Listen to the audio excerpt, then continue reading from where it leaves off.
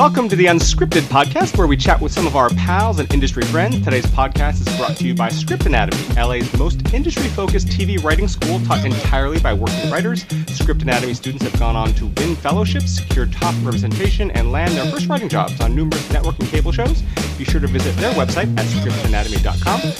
And we've been off for a few weeks, getting work done like Kobe, but I figure we're long overdue for a new episode, and so who better to have on after a short break but my main man, my toucan Sam, my can of spam, his name ain't Pam, the co-EP of NBC's Undateable, now live on Fridays, Mr. Craig Doyle. Yo, Craig, tell him how you feel. Oh, dude, you really good thanks, I really loved it. It was awesome. That was the best intro I've ever gotten ever. Well, I have to admit, I actually stole that intro, which is why it's awesome, because it's from an old SNL skit with Chris Rock and Chris Farley called I'm Chillin'. Okay, that's awesome. That's totally awesome. Nice. I love it. I love being with the company. That's a great honor. I appreciate that. What's new, buddy? What are you up to? Other than a new live show. Yeah, it's been, as for the folks out there, Undateable is the show that I work on and write for, and we're in our third season, kind of under the radar. We've been this little engine that could. So first season we were a summer show. They tried to double pump and burn us off, and we did well enough to get a second season, when no one was looking. And in the second season they put us behind The Voice, and we did great. And NBC hasn't been an incredibly fertile place for comedy, so we are somehow become the number one comedy on NBC. Yeah, that's great. Isn't saying much. It might be less of a kudos to us and more of an indictment to NBC on not being able to kind of find something that fits. It's like we kind of think of ourselves as the jackass of the network, and we kind of somehow got there. So this year in this third season, kind of in trying to navigate a populated, a really highly populated network landscape and just overall television landscape, NBC, who loves live TV, wanted to make our show live all this season. We did a 1 hour live episode at the end of last year. That was incredibly successful for us. Mm-hmm.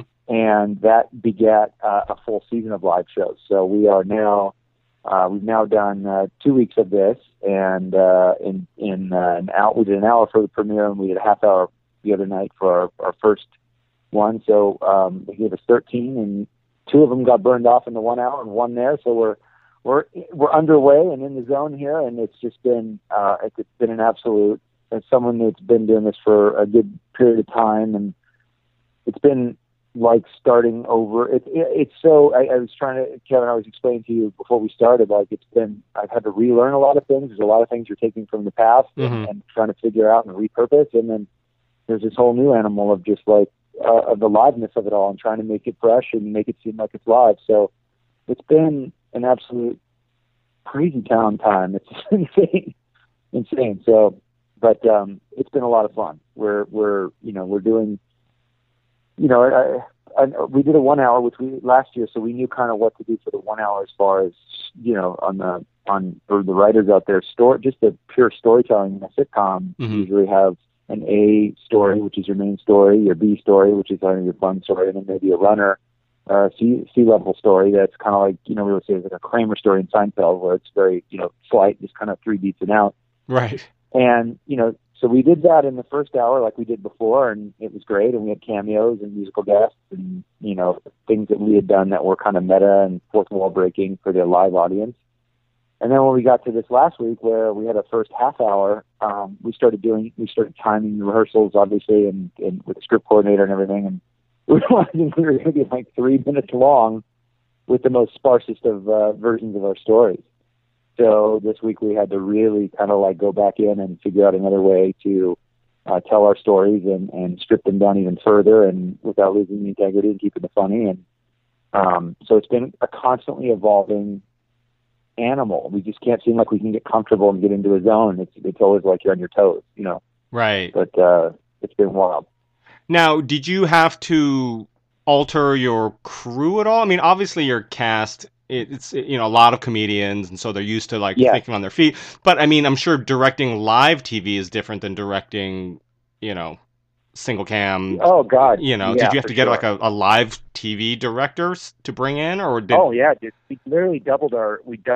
I mean, usually have 4 cameras. You'll hear multi-camera is also called, like old school people will say, oh, it's a 4 camera comedy. Mm-hmm. Because you have 4 cameras on the floor. We have 9. You Wow. have four for the thing. You have another 4 that are set up because if you think about it, well, there's 4. There's 2 sets of 4, and then 1 steady cam.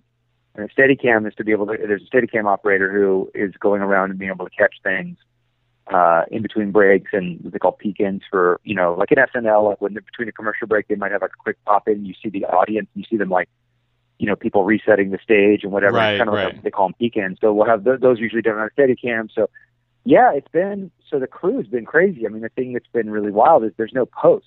There's really not a post department. Yeah. You have there's nothing. It's not like you're sitting there going, all right, what are we gonna do here? I mean, there is a post department, and the guys are incredible, and they work really hard. But that's to kind of end deliver things after they've aired. We have to shoot the time, so it's like that's been the problem in that in the past we kind of just shoot long, or you have a traditional multicam Sure. shoot, which is 5-6 hours, like you would come to.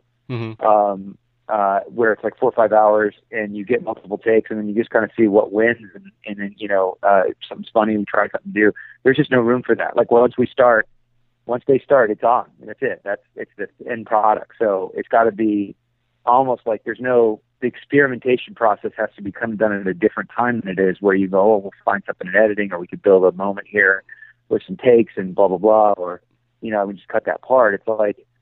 You just don't have that luxury. So there's no post, like there's no, the editorial department is as threadbare as you possibly can be. And then also, on top of the cameras and the production, stuff like that, we also have a full live team, which is, they built a control room in our stage. And then we also have a live truck, like you would see outside of like a Packers game or something. So, there's a crew. The camera crew is a real interesting mix, because it's kind of a mix of old sitcom folks who've done, 2.5 Men to Friends and whatever, and then also guys who've done the Grammys and done Super Bowl. So it's like this weird combo. They're used to being, kind of getting shots on the fly and catching things like you would at a live event, hey, Kanye's running to grab the the statue from Taylor Swift, get a can on that. That could happen in our show with Chris D'Elia and Grant Moore. And hey, Chris is going rogue. Right. Get him over there. That's not on your shot list, but you got to be back for this joke on the other side here. Make sure you're in position over here. So there's so many moving parts. It's really kind of like, once you kind of see it, it's a different beast altogether. So yeah, the crew has definitely changed. There's some people you don't have a camera coordinator quite like you did before. Mm-hmm. Someone calling the camera. That's actually the live director. And then you have your sitcom director, Phil Lewis, our kind of resident guru, who's amazing. He works with the live director, who's operating the live the live calls to the camera operators in the stage. So it's a completely different animal. It's just so strange. But Right. at the same time, the product is still the same old multi-camera sitcom. So it's a weird thing. It's almost like, like hearing a musician break through that's a throwback. You go, oh, there's a throwback element, but it's all new stuff. Right. You're like, oh, wow, there's kind of hip hop beats in it and whatever, but the voice is very croonery. And you're like, so I feel like it's kind of become that. And, that's been a testament to Bill Lawrence and Adam Steele, who, and Jeff Ingold, who've been our big bosses in there, the guys who kind of have seen what the landscape is about, and making sure that we kind of adapt to it and keep it within the boundaries, but also do keep the integrity of the thing that got us to a third season. So it's been like an adjustment. Literally every day there's an adjustment, and so it's pretty wild. No, and for those who haven't seen it, which you should watch it because it's hysterical. The thing that I really like about the live aspect of it is, we were talking about it earlier, how you really embrace the live aspect of it, and you really, like, when actors break, they'll sometimes go with it. You definitely break that fourth wall a lot, and it's, as opposed to, like we were talking about Jimmy Fallon, when he breaks on SNL, it's just got, they just hold it in, and it's just like maintain it. Or you would mention Rock, but I just love how you guys, it's live, and it's just let it flow, and there's no sort of restricting of that. You just definitely embrace that whole live aspect of it, which I think is fantastic. Well, that was it. We're trying to figure out things that it's like the 1 hours were difficult because it's just the stories are so slight, and to sustain a story for 45 minutes or 43 minutes of screen time, a sitcom story that's so slight, and so the stakes, you can't just keep escalating the stakes. It just it just won't be believable. So you have to kind of like bridge the thing with bits. So you kind of go, all right, you're going to pretend you're a weatherman, and he's a weatherman, and you're going to be a weatherman. And it's like, okay, that takes an act.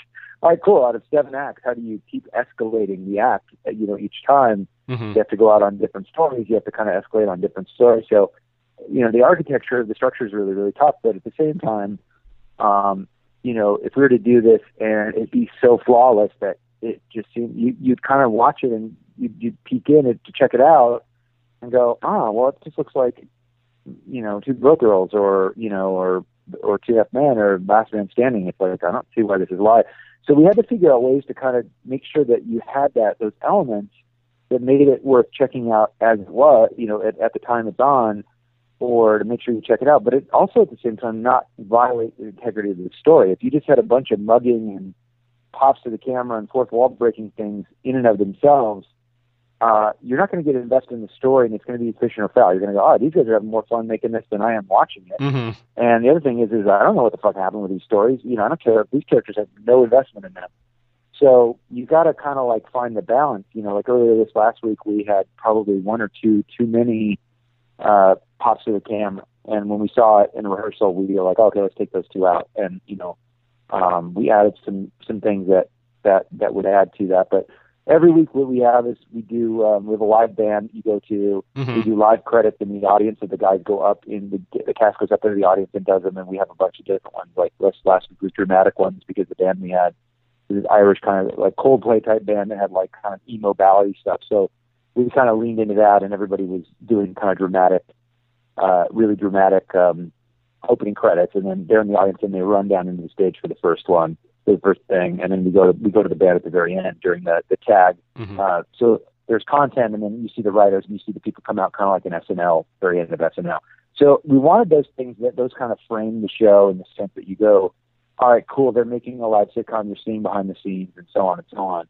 But within the show and the content of the actual sitcom and the jokes, we wanted to make sure you did enough of them that made it realize that it wasn't, that you knew that we were doing something live, at the same time didn't muck up the story, and make you kind of go, these characters are cartoony as it is. Let's not make them so broad that this is so weird that I can't watch this again. So what, like this last week, we had 2 different jokes that when we wrote them as a staff, we were going through the script. We're like, okay, here's 2 places. There's 3 things we did, and then the other thing was a current event joke. We're always trying to find current event things that happened to us that day over the story. So like the first one, Justin Bieber's penis was on, that picture was brand new. So we did Justin Bieber's dick things that day. And then this last week, it was the Playboy's not doing nude pictures anymore. Oh, right. So we did a current event joke at the top of the scene, and then there were two jokes within the body of the show. One was where we made fun of Ron Funches, who plays Shelley, mm-hmm. That he didn't know was coming. That in the script it said something different, but then we told Chris D'Elia, who had the joke, to say this, whispered in his ear before he went out. And then we had another one for Bridget Mendler, where it was supposed to be something where they were in an insult battle, and then he said something about her show.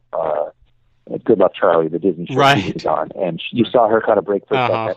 So we try to do things like that are fast, and then they have to stay in them, but you see them go, oh shit, they make you feel like you're there going, oh my god, that's great. Right. But then immediately you're back in the story. So that sometimes that can be difficult to gauge, because we think it's fun, but we're like, if you just flip it around the dials and you saw that, you'd be like, well, these people are fucking weird.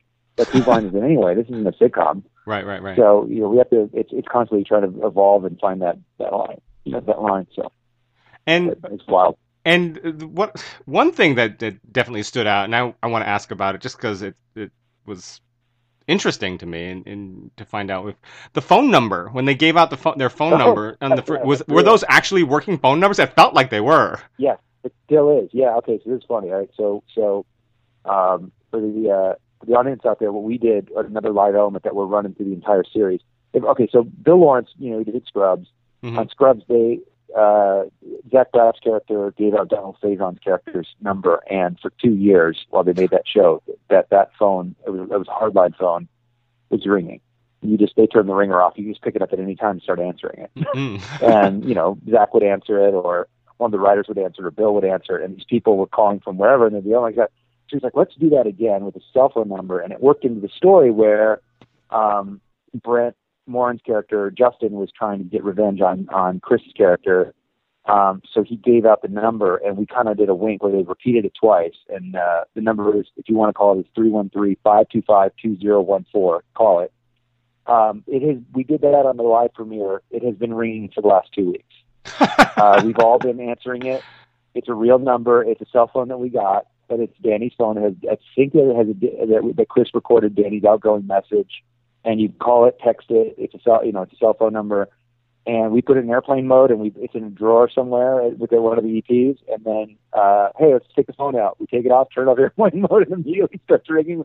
We answer the phone, and we have blown people's minds. It's insane. So on the show, it really rang on the one broadcast, and Chris answered it. And this is the funny thing: it was my brother. Oh wow! My brother Scott, who was up in Washington State, called and got through to Chris. So he's like, "Hey, Chris," and Chris couldn't hear anything, and he's like, Chris has met him before, and Chris is like, "Dude, who is this? Dude, I don't know you." He's really talking to my brother. My brother's like, "Chris, it's Scott Doyle. It's Craig's brother, man. What are you doing? I'm calling you on TV." Like this thing. But Chris really couldn't hear because the audience was so loud. Mm-hmm. And then also just hearing a mumble of my brother being overexcited. Right. He just heard this guy like kind of spilling his guts to him. He's like, "Dude, I don't know you." And then he said, "That guy's too friendly for my taste," and hung up. That was actually my real brother. That's funny. Yeah, it was hilarious. So in the week, we've been doing this thing with Periscope, through Periscope, where we're doing like kind of peek-ins to everything, and we will just have people answer the phone, and I answer the phone, and some of the other writers answer the phone, and we've got like groups of stoner kids that are like tripping out, and they're all screaming, and then we've caught some people completely off guard that were watching. But the number has been one of those interactive things that we've been trying to incorporate into the show and make fun. That we could use any time. So like if we in the show we just go, we need a bit, Chris can just turn on that phone, it'll ring, and it'll just answer and talk to a real person in things. So we've got calls from Russia, Brazil, Mexico, and then all the way across the United States. So it's become this little little Easter egg that kind of blew up and been insane. So the phone number is genuinely taken off. And then this week I write the promos for the show that you see on NBC. Mm-hmm. And I wrote a promo with Brent bringing down in the audience, one of the promos that hopefully runs during like tonight's Sunday Night Football game of Brent with the number. So we're trying to make it like a national story. The phone number of a sitcom character that people keep calling and interact with the show. So all these things kind of in the bigger umbrella thing are elements that we're trying to make the show different. And that was, it's live. That's one thing that makes it different. There's a big interactive thing in social media that we're trying to do.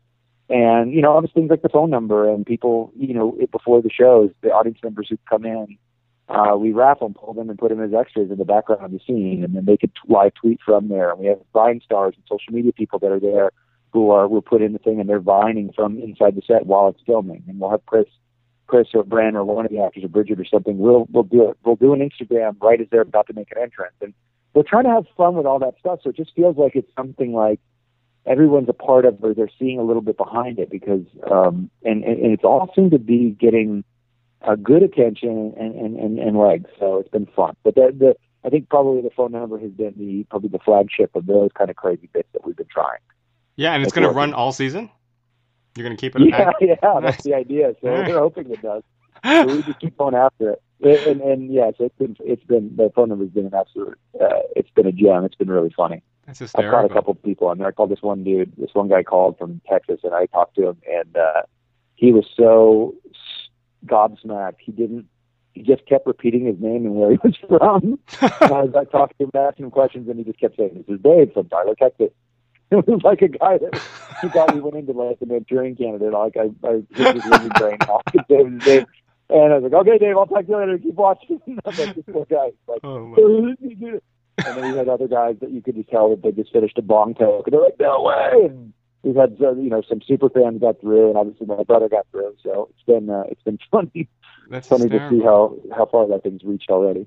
And the phone number again is 313-525. 313-525-2014. Yeah, so call it. You might get through. You might talk to me. You might talk to Bill Watts. You might talk to, more likely you'll talk to one of the actors while they're rehearsing. And so it's pretty ridiculous. That's funny how you guys check it even when you guys aren't shooting live. It's just randomly. Randomly. Because there's so much things around, and we'll walk in and we're like, oh, okay, cool. Hey, Chris, you want to answer some phones? He's just sitting in the booth, like waiting to be, waiting for the next setup or next, and being in a lot of cameras or figuring out what they're doing. And he'll talk it up, and he'll answer. There'll be like 3,000 texts, and he'll just start answering texts, and pictures of himself to them. Bridget will, and Brent and Bianca. Everyone will start answering in different ways, and we'll have one of the voicemail fills up in like half a second, so then we'll go and one of the players will go out and just like clear the voicemail and maybe write down some people to name check. And if we want to name check them during the show, we might get them name check. Hey, all right, Dave from Tyler, Texas, or whatever. Or it's still part of the interactive thing we're trying to do to make this feel a little special and different in the modern landscape. So. In the premiere, we trended worldwide, and we trended number 1 in the States. And last night or Friday night, we trended again in the top 3, and in the U.S. So it's like those things in the modern kind of television landscape, as Nielsen's are adapting and changing and trying to find new ways to track people and second screen and all that stuff. Those things are all. Those are all like kind of things you need to hit. You can't just go, all right, we've got on our show and let's see what it is. Right. Those traditional models are not necessarily representing what people are doing as much anymore, and so you're trying to figure out how to reach people and get that counted, so that people know that so that the powers that be can see that your show is reaching people and they're advertiser worthy and all those kind of factors that keep a show on the air, in a competitive landscape. So. It's been incredibly educational to kind of figure that out and learn on the fly. Right. Has your writing staff or the writing process changed, or do you still just write a script, rehearse the F out of it, and see what comes, i.e. timing wise and what works and what doesn't, and or has it changed? It has changed a lot. Okay. It has changed a lot because we started pre-production back in June. So we did all of June together, and then we took off July, and then we came back in August for 2 months before the show. So in that time, we got out of our 13, and hopefully we get it back 9. Mm-hmm. Out of the 13, we got through about 9 stories, 9 or 10 stories that we got. And the scripts went out through 8 or 9, I think. So everyone has done a draft of those things. But those things in that time was we didn't quite know what happened. And the first one was an hour. So we knew what an hour was because we had done that in season 2. Mm-hmm. But the half hours, we had no idea. We had no idea, if you see a modern, like a Two Broke Girls script is a 55-page multi-camera script, like double-spaced and all that stuff. Mm-hmm. Well, usually it's 30 seconds a page. So you're thinking, all right, that's 22 and a half minutes right there. That's what you'd kind of come in at. Ours were, when we were doing the tape version of the show, we would shoot a 36, 37-page script, and we would be 12 minutes over when we were done, because our guys improvise so much. Sure. And they're a lunatic, and they riff, and Chris D'Elia is a beast and goes crazy. And the laugh spread on Ron Funch is just saying a setup to a joke, not even the joke, and getting a laugh spread that that would go on for 35 seconds on setup, and then you get the 10. So a joke that was supposed to be maybe 10 seconds at a time goes for 45 seconds. So things like that, and we're lucky to having incredibly talented, funny people who make B+ jokes, A+ jokes, and they take A jokes over the top. We were in another space. So we knew we were going to have to cut these scripts down. So the writer's drafts were coming in at 30 pages. We're like, all right, let's do a 30-page multicam script. So if you do the math, it's 15 minutes, of linear time that you're looking at. Those are too long. We have to shoot 25-page scripts, and we still might be at 30 seconds over because we have to do live credits, as we were talking about. You have to have the band do a song, and then you have to have them close the show. So that takes part of your time. And then you have to tell a story. So usually in those things, we would do an A and a B story, a big A story, and then a B story that was able to service some of the some of the other characters, other than the big three, which was the Justin, Danny, and Candace characters. And then you had to kind of figure out, we have four other great actors and funny characters that we want to make sure we get.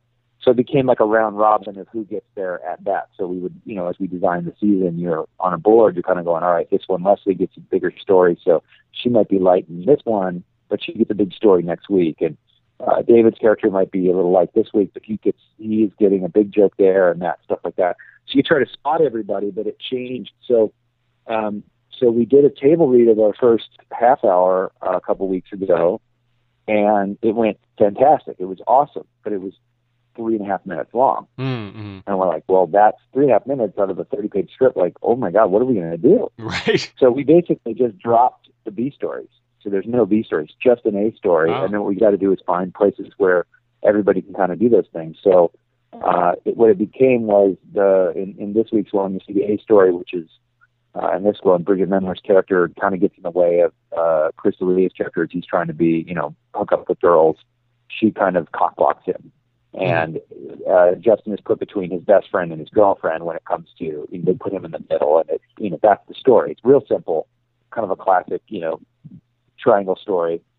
The B story used to be something that we'll end up reappropriating somewhere else, but it had the whole gang in there. Well, that didn't fit. It was funny, and then we truncated it down to make it fit, and it didn't feel satisfying because it was designed to be like a 3-beat thing, and then all of a sudden when we made it truncated, it felt like you're like, oh, and it was over. And you're like, oh, that's not satisfying at all. So instead, what we'll do is make that an A story in a later episode. And we'll take in this one, we kind of took the fourth wall thing with the wink to the camera, where in this case, Ron Funches just looks at the TV in the bar and it's a security feed and he sees himself on TV and they make a bunch of meta jokes about being on TV.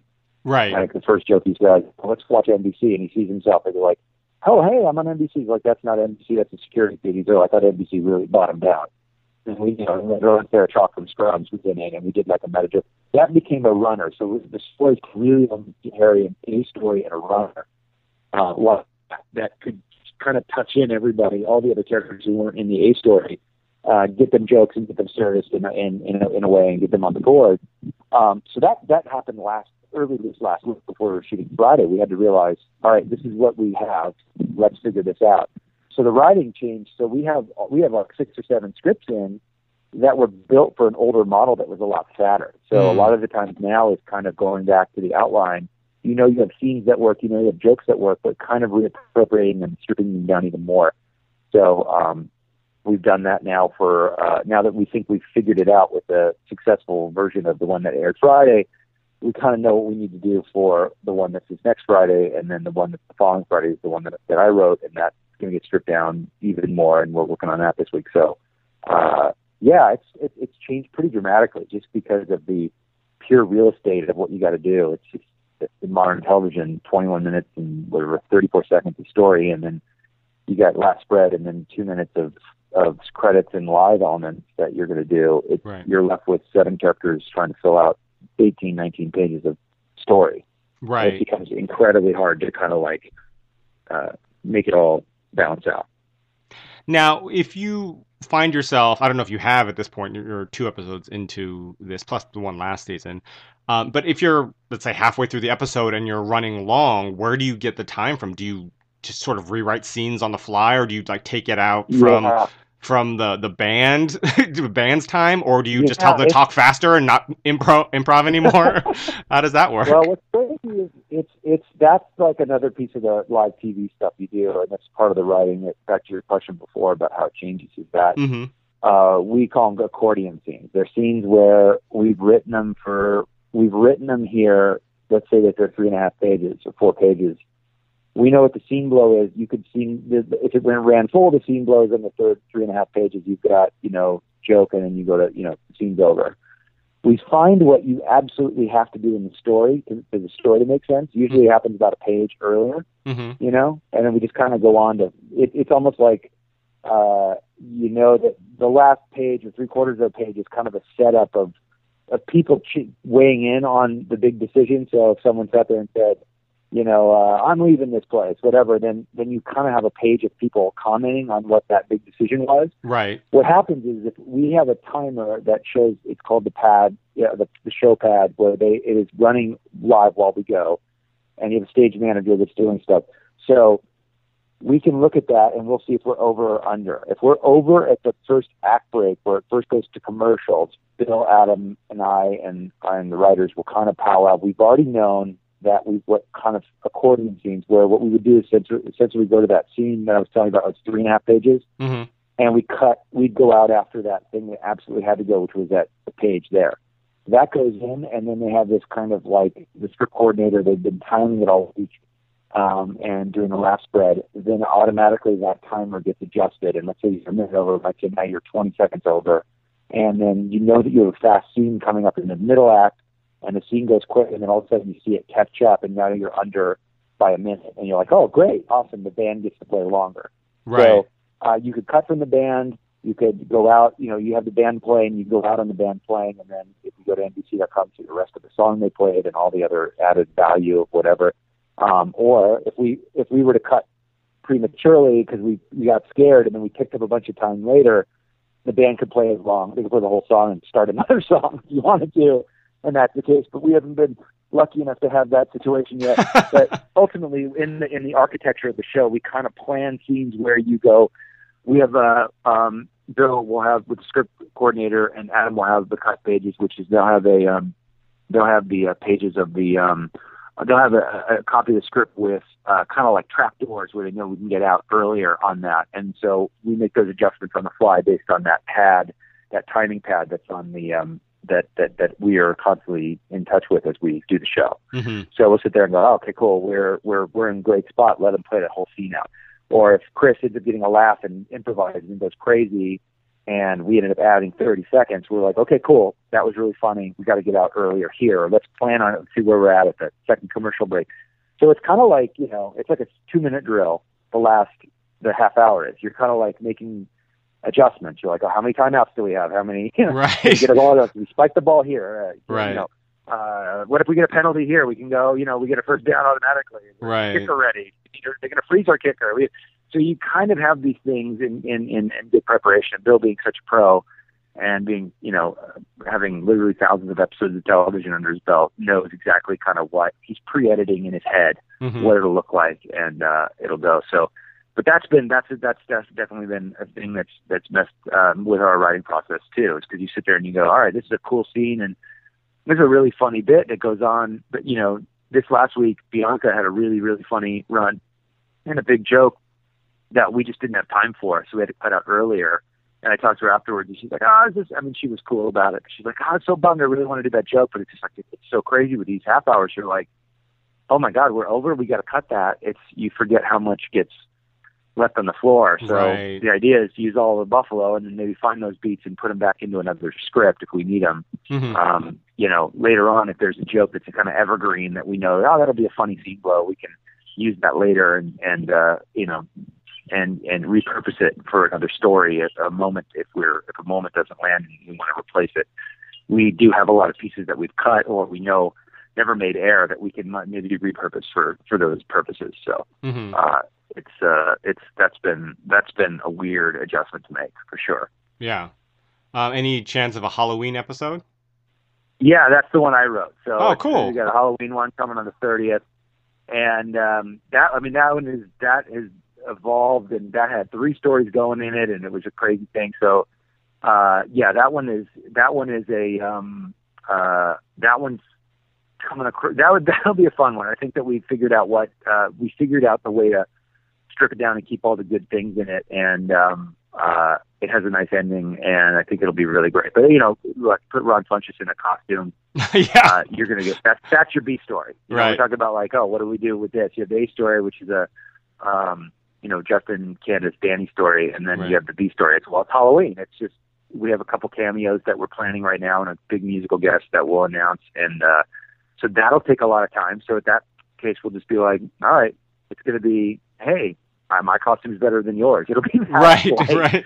And you can't have any stakes or any heft to the story. You can't have wow, Halloween means this to me. And I mean, there's one point we had the Brett Brett character, who's the recently come out gay guy that we were talking about, this is his first Halloween, and Halloween in the gay community is too big. It's such a big thing, and so his first one has to be a big deal. So we try to put stakes on the idea of I have to find the perfect costume for, to have my first big gay Halloween. And we're like, no room for that one. Yeah, funny idea. No room for that. So it'll just be, that might be a joke in it, right? But that won't be what the story is. So all these things kind of got readjusted based on just the realities of doing a live half hour and what time you have left. So, but definitely that Halloween one, and it should be. I want to jinx the guests. We have a couple of really great guests. Just make sure that it all. Sometimes schedules change, and we've had some people that we had lined up that had to move it to a later time or something like that. So that's definitely that'll be a fun one. In Detroit, I don't know if you know, in Detroit, like the 30th, which is the the day before Halloween, is called Devil's Night usually, and it's just people go out and it's like the Purge, and they just vandalize and go crazy. It's called Devil's Night, a famous thing in Detroit. So we were trying to do a Devil's Night story, but we're like, well, it's a little inside. People in Michigan don't know what it is, but not everybody.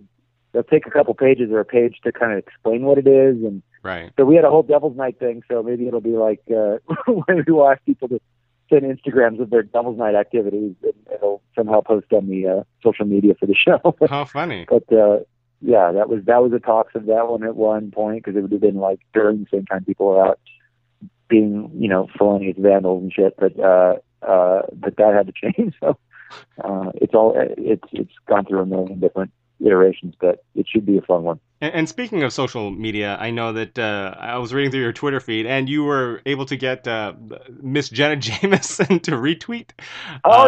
Which is pretty awesome. Yeah, because I know you do that a lot, and it's funny to see who does. Yeah, we started that in the first season when we had shot the show, and then we waited, and it was going to air. And I was bored one day. It was the day it was going to shoot. And I hadn't really done Twitter a whole lot, and I was on there, and I didn't really care about it. It's like, oh, it's cool. It just seems so much work, and it's coming in so fast. And I'm like, I don't have that. It might be my age or whatever, but I start to kind of look at it, and I'm like, I just can't sit there and stare at a screen and micro watch what people do all the time. Right.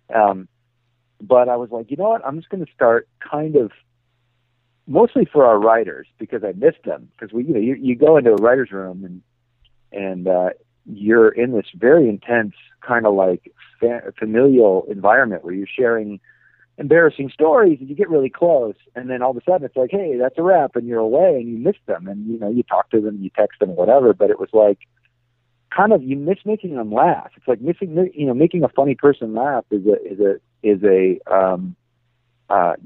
like Jackie Clark or John Quinn, who the writers who were on the first season. To make them laugh was like, it's such a joy. Right. So in a way, it was kind of like, I miss them, and I miss Adam, and I miss everybody. How can I make them laugh? I don't give a shit about Twitter, but so what I started doing was tweeting at people, almost spam tweeting at really random people, and trying to get a retweet or, hey, watch the show. Right. And people started responding, and it became this thing in the first season. Whenever the thing was that I got like Bob Seger, and I think Barkad Abdi. I got Barkad Abdi to retweet and send a thing out from Captain Phillips, and Marky Ramone and Justin Verlander, and all these like kind of random all across the board politicians, and it just became this weird thing. I would go after people, and it was not so much that I wanted that thing. It was just the idea that I went after them, and I said search for the CIA. I said I saw that one. To John McCain and all across the board. If I came up with something, I would just go after them. And it kind of, everyone started doing it after that, and it became a thing where we started getting traction. So we started doing it. I hadn't been doing it, obviously, because we were on tape, so it was just busy putting a live show together. So this week, Thursday, we were waiting for Bill, or Thursday morning, we were like, hey, let's all start like trying to get it out there. It was Wednesday, I think. So I go to write to Jenna Jameson, and she gets me right back and says, oh, I'd love to try to do the show and whatever. And now, like, we might try to get her to do a cameo on the show. That's or something funny. like that. But she retweeted and favored it, and is now that. And then this week, people got some stuff, but the big ones, I mean, no one, like, we got George Clooney to retweet or something, but we went after them, certainly. But I got Mark Gatiss, who's like plays Mycroft Holmes on Sherlock, who writes with and writes some of the Sherlock stuff with Stephen Moffat, who I'm a huge fan of.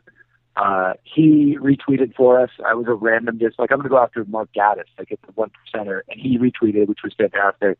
I got a couple other ones, and then the one that was the most thrilling was there's a book, his author Don Winslow. I don't know if you're familiar with him, but he's unreal. He wrote he's written a bunch of books, but the two books that I've been obsessed with are The Power of the Dog and The Cartel.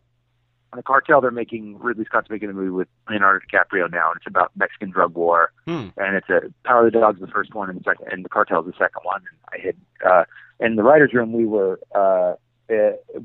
we'd talk about, because a bunch of the writers had read it over the break or were reading it, and we'd all talk about how awesome the books are. So I reach out to Don Winslow, I tweet at him on Wednesday morning. I'm like, Don, the writers' room loves you. We talk about your books almost every day. Blah, blah. He direct messages me back and says, what's your address? I'll send signed copies of The Cartel. Oh, cool. So we got signed copies of The Cartel coming from the legendary Don Winslow to us. So it was just like, oh my God, we got swag. So we have a wall of people who got retweets and stuff, and I think I'm winning right now. So not only did I get some Jenna Jameson, I got and some other people. I got his books, as well. So yeah, but that's been a fun, stupid thing we've been doing. You are the originator, however. So I guess I was the guy that did it for us the first one, and it started going. I had a whole file of who got there, but I can't remember. I can't even remember. I just remember some of them. I know some of them were big, and some of them were people were like, "Oh, fuck, that's great," and then other times it was just like, it was just for the writers and other people that were, this is so stupid. If we can get a retweet from this guy, who gives a shit? But it's just stupid. Right, but that's the humor in it, oftentimes. Yeah, exactly. Yeah. It was kind of, poking fun at the idea of spamming and begging for these guys. Yeah, like the CIA. The CIA was great. Didn't you do the Pope or something too? I did the Pope. I did the Pope a few times. I'd have to get Pope. That's in there, but I'm sure I'm on some NSA watch list for that. And then I went after what I got. It was during the World Cup last summer. When the World Cup was that was 2014. And a game was on while I was working, and I looked back at my TV, and I'm like, Uruguay, where the fuck is that again? I know it's in South America. I don't know where. So I tweeted at the American the embassy in Uruguay. Mm-hmm. I tweeted them. I just started typing at Uruguay, and it came up as a verified thing. I'm like, I'm tweeting those guys. I have no idea who they are. And it ended up being like the Uruguay embassy. And I said, hey, I have no idea where you guys are on a map, but I know that you guys would love funding. Here's, watch Undateable tonight or whatever. And I said this thing. The embassy sent back a retweets with a map that has it with a map with an arrow pointing to Uruguay and a total we will definitely watch it. And it was just the most ridiculous thing ever. The Uruguay embassy had retweeted and given us back. And like some guy sitting there sleeping in his cubicle, and he just went, "What? We just got pinged. What the hell? What?" And he took the time to go back. So we are big fans of Uruguay. It was. It's just a stupid thing we've done, and it's more for the writers to just, hey, dude, look how stupid I am, and then sometimes something comes out of it, and it thrills us all. So it's just so stupid. That's awesome. We enjoy it. Yeah, dude, it's fun. I still have a hard time believing that the Uruguayan embassy has a Twitter, but that's pretty cool. It's pretty wild. They're nice guys, so they were very nice to us. So I'm a fan. I will defend them at the end. So make sure anybody out there wants to tweet at them, give me support, because they were nice to us. Awesome. No, that's cool. Who picks the musical guests that you guys have? Well, we have since Bill was on since Scrubs and stuff, he worked with the same people over and over again. So his musical. He has a music supervisor who he's worked with since then, who has, relationships with the labels and stuff like that. And, on our live show last year, we had Ed Sheeran, and that's obviously, that's pretty big and as big as you can kind of get. And that was a personal favorite because Ed is a friend of Bill's, and he came in and did it and just took it over the top, and it was fantastic. So him being kind of our first guy, that opened the door to other people when you can kind of reach out to other artists and say, hey, look, Ed Sheeran did it and had a good time, and they can kind of go back. So But yeah, we have a music supervisor who gives us, we're not an expensive show, so we can't sit there and we don't have a lot of money to go and fly someone in from, the Soviet Union or like, Right. hey, Miley Cyrus will come in from China. And you're like, well, that's crazy. And plus, just for the logistics of it, the musical guest has to kind of be able to do a smaller, kind of acousticy, smaller version. You can't sit there and do like, oh, hey, we need to put all 28 members of Arcade Fire on a 8x6 stage and play like 4 guitars and 6 drum kits and whatever. Right. We need something that someone could scale down and kind of play more troubadour style. So that's and instead of trying to go for these big monster acts where you go, oh, it's the weekend, we would love to have someone like that, or a top 40 person. Bill's thing was like, hey, let's try to find bands like how when Conan O'Brien started out, like he wasn't getting huge musical guests, but Conan and Letterman always had like, they would have the Replacements on, or they would have a band that was like, oh, or Husker Du is it on, or a band that you're like, oh, awesome, that's a cool band. So we've been trying to do more things like that, still within the pop space. It's not like we're going and doing some obscure like Wilco, insider thing like that. We're going for kind of still mainstream bands, but they're maybe have a cooler, a cool vibe to them that we all respond to and kind of go after. But that said, we have Ed Sheeran is probably going to come back this year, and as is some other big folks of his ilk that we have on the books for later on. Whether that sticks or not, I don't want to spoil that, but some really fun big people that are going to come in that are scheduled to do the show. But that's how they're picked. We just kind of, I think Tony, our guy, our music supervisor, kind of finds who's in town, who's in LA, who can do that Friday, and are they capable with their production or their style? Do they fit into the box that we have, which is this smaller thing? So this last week we had Kodaline, which is an Irish band that's kind of like have kind of a emo Coldplay vibe to them, and they were able to scale down, just have a keyboard, a bass guitar, like a acoustic guitar, and then the drummer was doing like a drum box, like he was sitting on and being able to kind of play. Mm-hmm. So they kind of did a scaled down version. It sounded great. Yeah, they were great. You can't have Metallica on there and unless they're playing acoustic or something. Right. So it's all. So that's been the way that's been working out so far. But again, that's been an evolution. We wanted to do big bands, and then we realized, we don't have the room, and big bands aren't going to sit there. Big bands are probably not going to sit there unless they're friends of ours, and be willing to only play a little bit of their song and hope that people go and visit it online. And they, it's someone that might, want to get their single out, like the show, and have all that stuff kind of working in play. So, but so far so good. Well, I think also big bands, to me, I know they bring ratings because they have an established fan base, but you can hear those bands anywhere and everywhere. I think it's kind of cool to watch a show and go, hey, that band is kind of cool, and not have heard of them any other place. And this is your first exposure to them. So it's kind of, you're finding something new. To me, that's more interesting. And I think that it fits sort of with, these guys, in the bar, in Black Eyes. It's like, you could see them playing at a bar like that. You know what I mean? I'm sure maybe years ago they did, but it just seems, it has a good feel to it. Yeah, that's what, that's cool you say. I haven't thought of it that way, but that's absolutely 100% true. I think that's, that is for sure. That's the kind of vibe we're kind of going for. It's like, with having Ed Sheeran, we dummied into that. It's like I took my daughter to see Taylor Swift when she was here a couple of years ago, and Ed Sheeran opened up for her, and I was able to kind of pull some connections in my daughter's first concert. So we were in the pit there. I was the only, everyone there is like hipster cool, and then there's this weird, odd-looking bald guy with a beard standing in there that probably looks like he's the guy that's going to try to kill her or take her away in a box. But I'm with my daughter, and so I was really close, and it's the first time I'd heard Ed Sheeran and stuff like that, but I'm an old pucker, so it's like I don't sit there and go, top 40, whatever.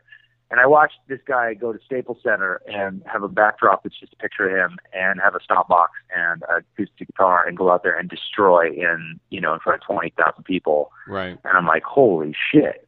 So he's kind of the perfect guy for our show, where the sense of, this is a guy that doesn't have a bunch of production and crazy stuff. He kind of comes in, it's pure talent. You're watching a guy come in, and he does his own little tracks. He starts making his own loop stations and tracks and his own percussion, and then he plays over it and does his thing. So when he came in and did it, it was like the perfect type of act that could play in there. It wasn't like you had,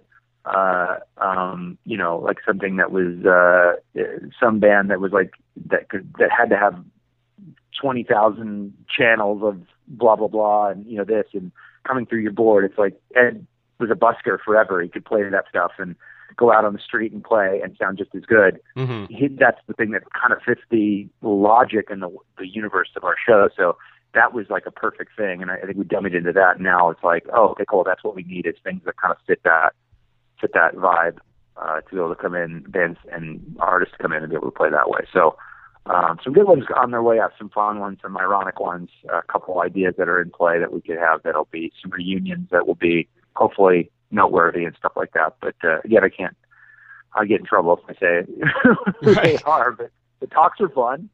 Yeah. Fun, so we'll see. No, I was going to ask you how I can audition my band to get on the show. I'm just kidding. I don't have a band at all. I'm just totally joking. That'd be frightening. I can't sing or play a musical instrument. It would be terrible. Dude, it sounds like you'd be perfect. Sounds like you'd be perfect, man. Yeah. I don't think we'll just put some auto-tune on you and, put you with a music, I don't know, you have to always have a featuring. We'll put Lil Wayne in your thing. Yeah, no, that's true. Then it might, there you go. Really hook. Then it might actually work. I could do it easily half as well as, what's his name? From Lonely Island. Oh, God, yeah. The Lonely Island guys. Anyway, I mean, it's all about the comedy anyway. Yeah, exactly. Right. Although I'm not particularly funny, so you'd have to do all the writing there. Well, we put you in the best position to succeed. If you had a band, what would your band be called? Oh my God, I don't know. I think let's see, Celtic Diarrhea. What was that again? Celtic Diarrhea. Wow. We did that way. Let's see. It's kind of a punk band, but maybe has some gastrointestinal problems. Maybe has a folky thing. Yeah. Yeah. So there's a mandolin in the band, even though we play really bad music. There's a mandolin in the band to kind of get on the world beat stations. Nice. But at the same time, it's really bad diarrhea music. So, that'll be my side project. And what are you going to wear for Halloween? Anything? Oh my God! Well, my wife is doing the New York Marathon, which is on the 1st. Mm-hmm. So the 30th, when we did my episode, I'm literally getting on a red eye. Right, I'm going from the show. I'll wrap the West Coast and go right over to Burbank Airport, fly to New York. So I'm not going to be in New York for Halloween. I don't think we're dressing up because we're just going to kind of be there. My kids are going out with some other friends, and they have their costumes. So I'm not planning on dressing on anything this year. Even on the show? Shouldn't you dress up for something on the show? Oh, maybe we'll do that. I don't know. We'll see. I mean, we'll probably throw the writers or some of the back, the production team and stuff like that. They'll probably put them on masks and send them out or some shit like that. But it's so crazy also. Like, you can't, like, with Halloween, it's like you have to get everything cleared. Yeah. Like, the clearances, you always forget about that. So they're like, right. You have someone in that guy's wearing a Darth Vader mask and whatever, and you're like, oh yeah, by the way, you have to go to Disney and Lucasfilm and get the rights to wearing a Darth Vader mask. What's the context? And can we see a page? And you're like, well, that joke there's no fun in that now. Right. You're like, I have to work for it. I can't just do a joke. Like, oh man, that guy could be, one of that person I'll dress as Shrek. And you're like, okay, cool. Now you got to go to this. And you're just like, oh man, it takes all the fun out of it. You can't, people are so afraid of being sued, and so many of these big things are now part of big corporations. It's so hard to do anything. But I'm sure we'll do something crazy for that as we get that on the rails this next week before we table read it and stuff. We'll figure out what we're going to do. But you can dress up as Bursky with the orange sweater around your waist. Yeah, yeah, exactly. There was a version where they were all dressing up as each other. It's a classic sitcom story. Nice. Yeah, it's a great conflict engine because you're like, oh, this is what you think of me. When you dress up as someone, you're doing an impression of them, and if it's a hyperbolic impression that's offensive in some way, someone can get pretty. It's an easy way to get upset. But we just don't have the room for that. But yeah, it would be funny to see people dressing up. That would be a trip for us to see people dressing up as the characters we create or that we work on, because we always feel like no one's even seen our show yet. So.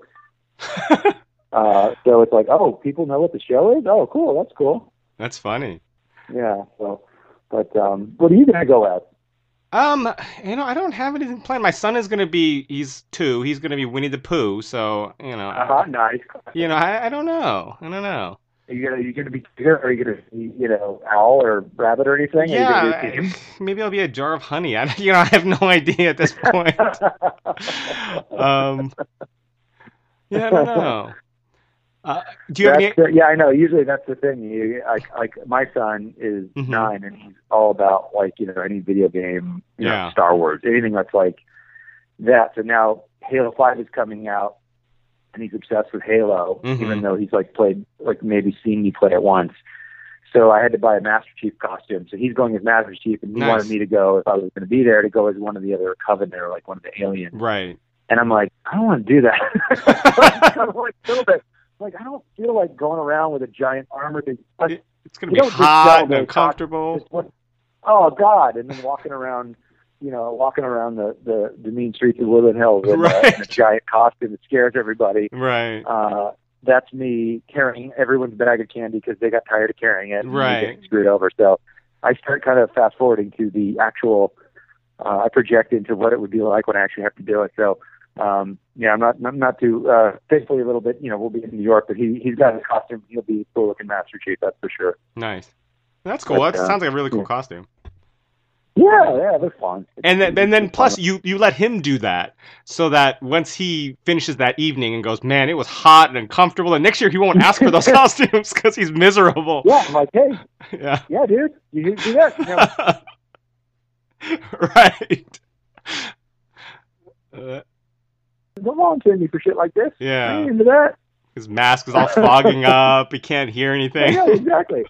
I can't hear anything. It's just hot. It's just, yeah. It weighs like, 30 Oh, pounds. God. Smells like paint. Dude. Or Walking uphill. And, Yeah. 'cause we usually, like, our area where we live is it's trick or treat. There's not a lot of sidewalks. It's kind of south of Ventura Boulevard. It's like more like kind of canyony, so it's not like it's dark and not a lot of streetlights. It's not like the best trick or treat thing. So we usually go over to some friends' place that have more of a kind of flat land, easier kind of more kid friendly area. Yeah.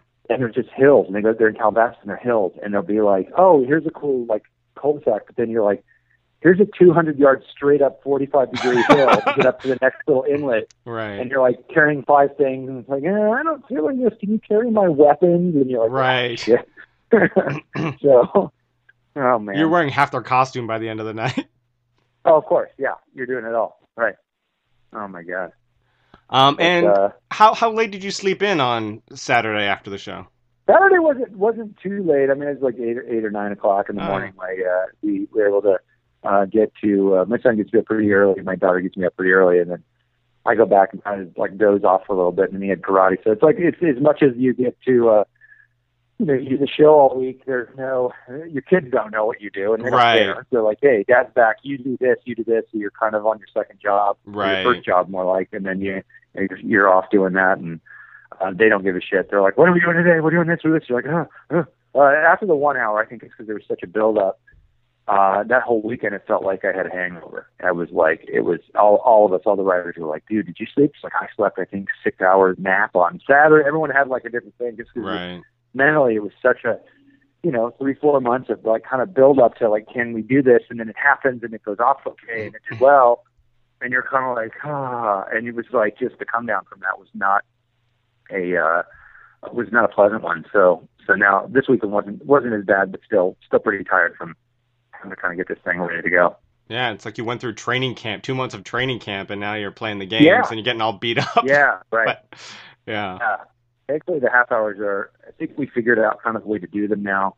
And at the end of the day, you can't just add, you just cut. You have to cut. So hopefully it's less, you're not just sitting there on what we did in the past. You're like, okay, cool, this whole scene needs to be new, or this scene isn't working, or these jokes aren't great.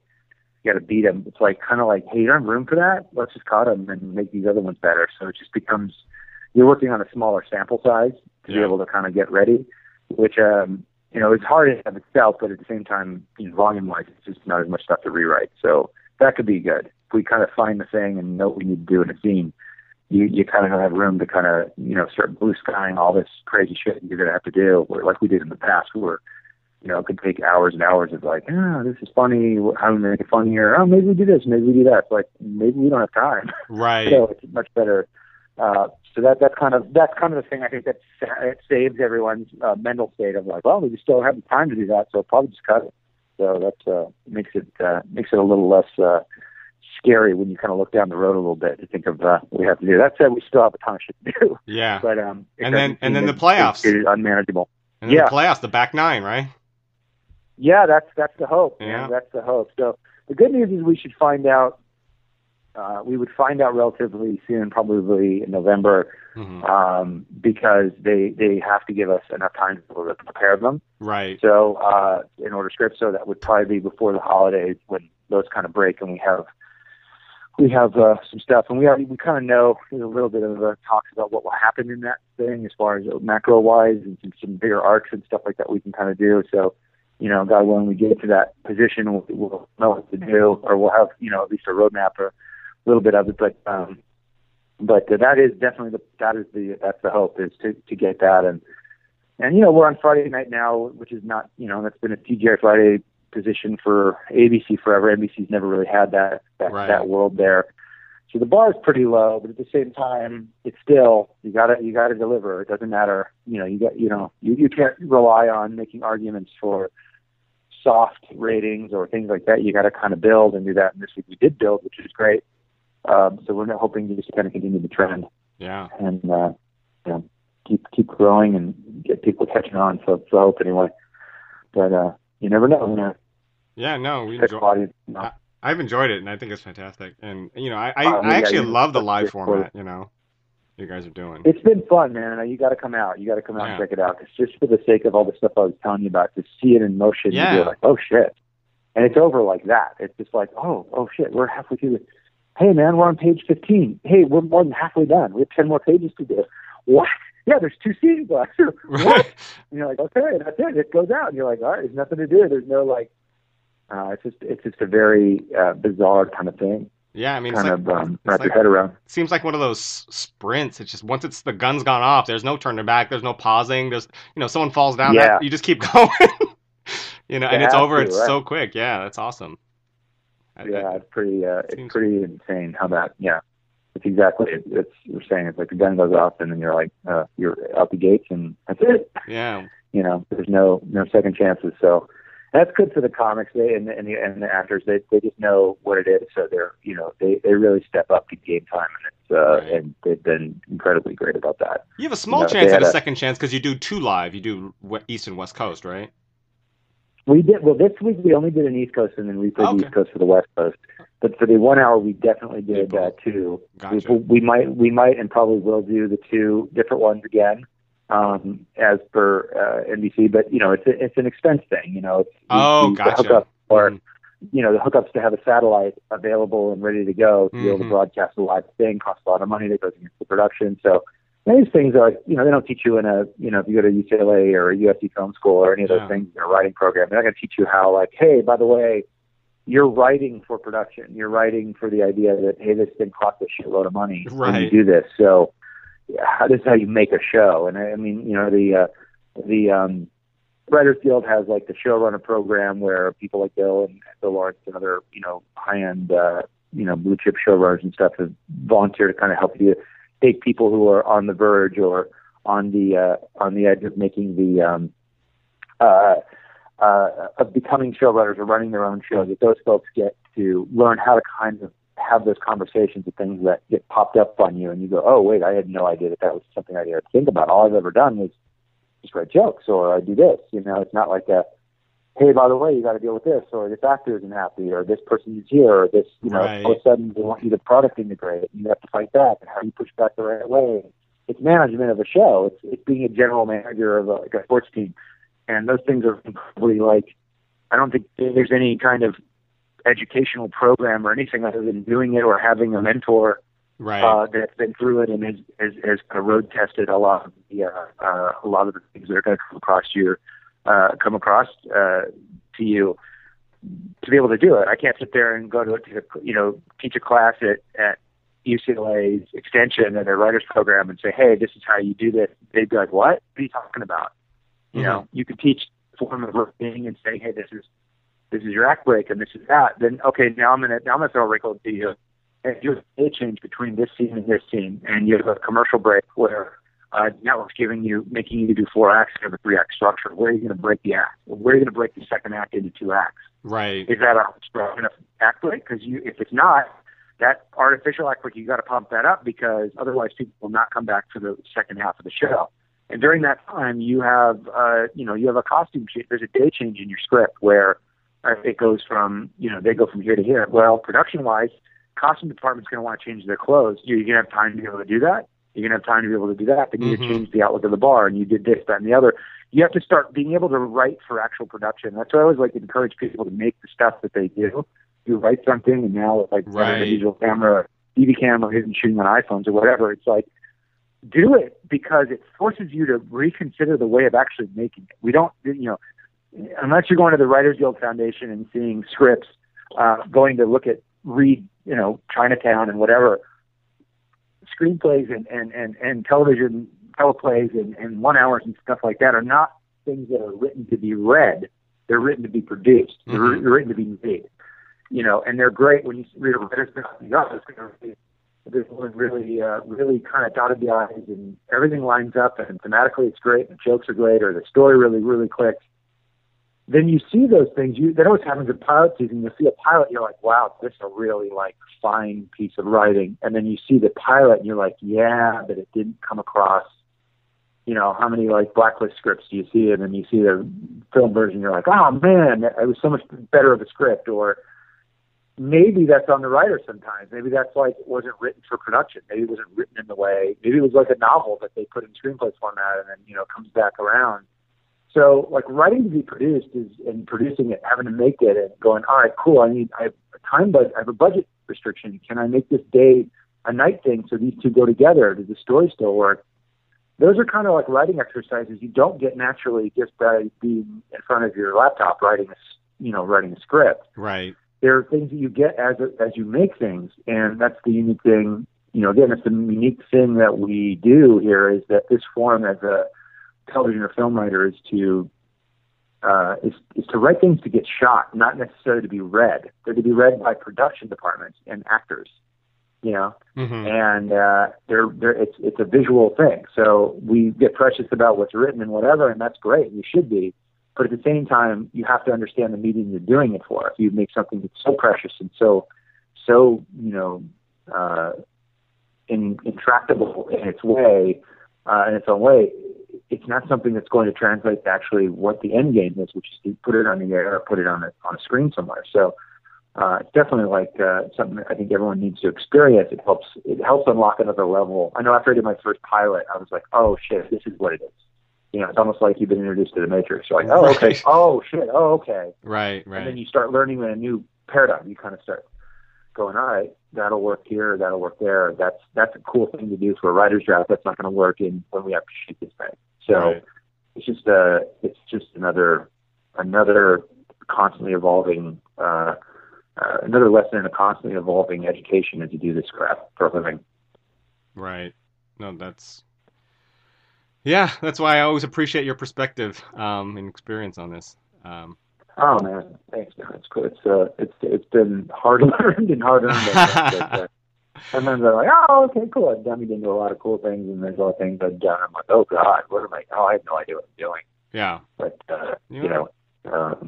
there's no safety net opposed in this case to be able to go, oh fuck, that doesn't work. Well, we can cut it up and make it passable for a thing. If it doesn't work, we're gonna kind of get an earful right away from in real time. So got to make sure that we kind of almost do the editing process before it even goes to screen, which is just a completely new thing for me. Right. So and all of us really. So right. Yeah. We'll have to catch up again after the Halloween episode. You know how it goes for sure. So. And you got to come out. You got to definitely come out and hang out. We have a social lounge where on the stage they built this bar club VIP area that has all these bloggers and social media stars, whether it's Instagram, Vine stars, Periscope people. They all get in there and they hang out and if you wanted to do a scripts and scribes from the social lounge, I'm sure we'd love to have you do that. And it's super easy to do and interview folks as they kind of come through. And it's a fun thing. So we're trying to, reach people and not just make it a sitcom that says live on the screen in the corner, that it's a sitcom that actually feels like it's something. So all those things are things that we're trying to do. So it'd be cool for you to see that, because I think that might be a version of where television's going. And we're trying to figure out ways to capture, not that we're like at the front end of these things, but we're trying to do stuff that is a little bit, you're just not seeing as much just because we're kind of forced to do it. Right. And who knows, maybe it'll, I think that's going to be more and more part of specifically television, and definitely film and everything, because you're as eyeballs are moving around and going to different places, the networks and the powers that be that pay us writers are going to be constantly looking to us to find ways to, they're going to be looking to us to find ways to kind of to tell them how we're going to reach the people that are kind of fleeing from the land, fleeing from the traditional landscape. So right. It's a trip to see in action and kind of experience. Yeah, no, and you guys embrace the whole social media thing too, I've never seen before, and not just like the network doing it, but you guys doing it, the cast and crew and writers and producers. That was really Bill. That's fantastic, for sure. Yeah, that was really Bill, because he was like, "Look, if we don't do it, these departments, not that they're not great people, they just don't know. They're not there in the writers' room, know the show, right? And they don't think like we do. If we could kind of if we could take this spearhead, it's a lot of extra work, but if we can do this, we might do something special that gets us that back nine." Because, on a Friday night when people are going, we're watching The Amazing Race, we're used to watching this, or we're used to watching ABC for our sitcoms on Friday nights.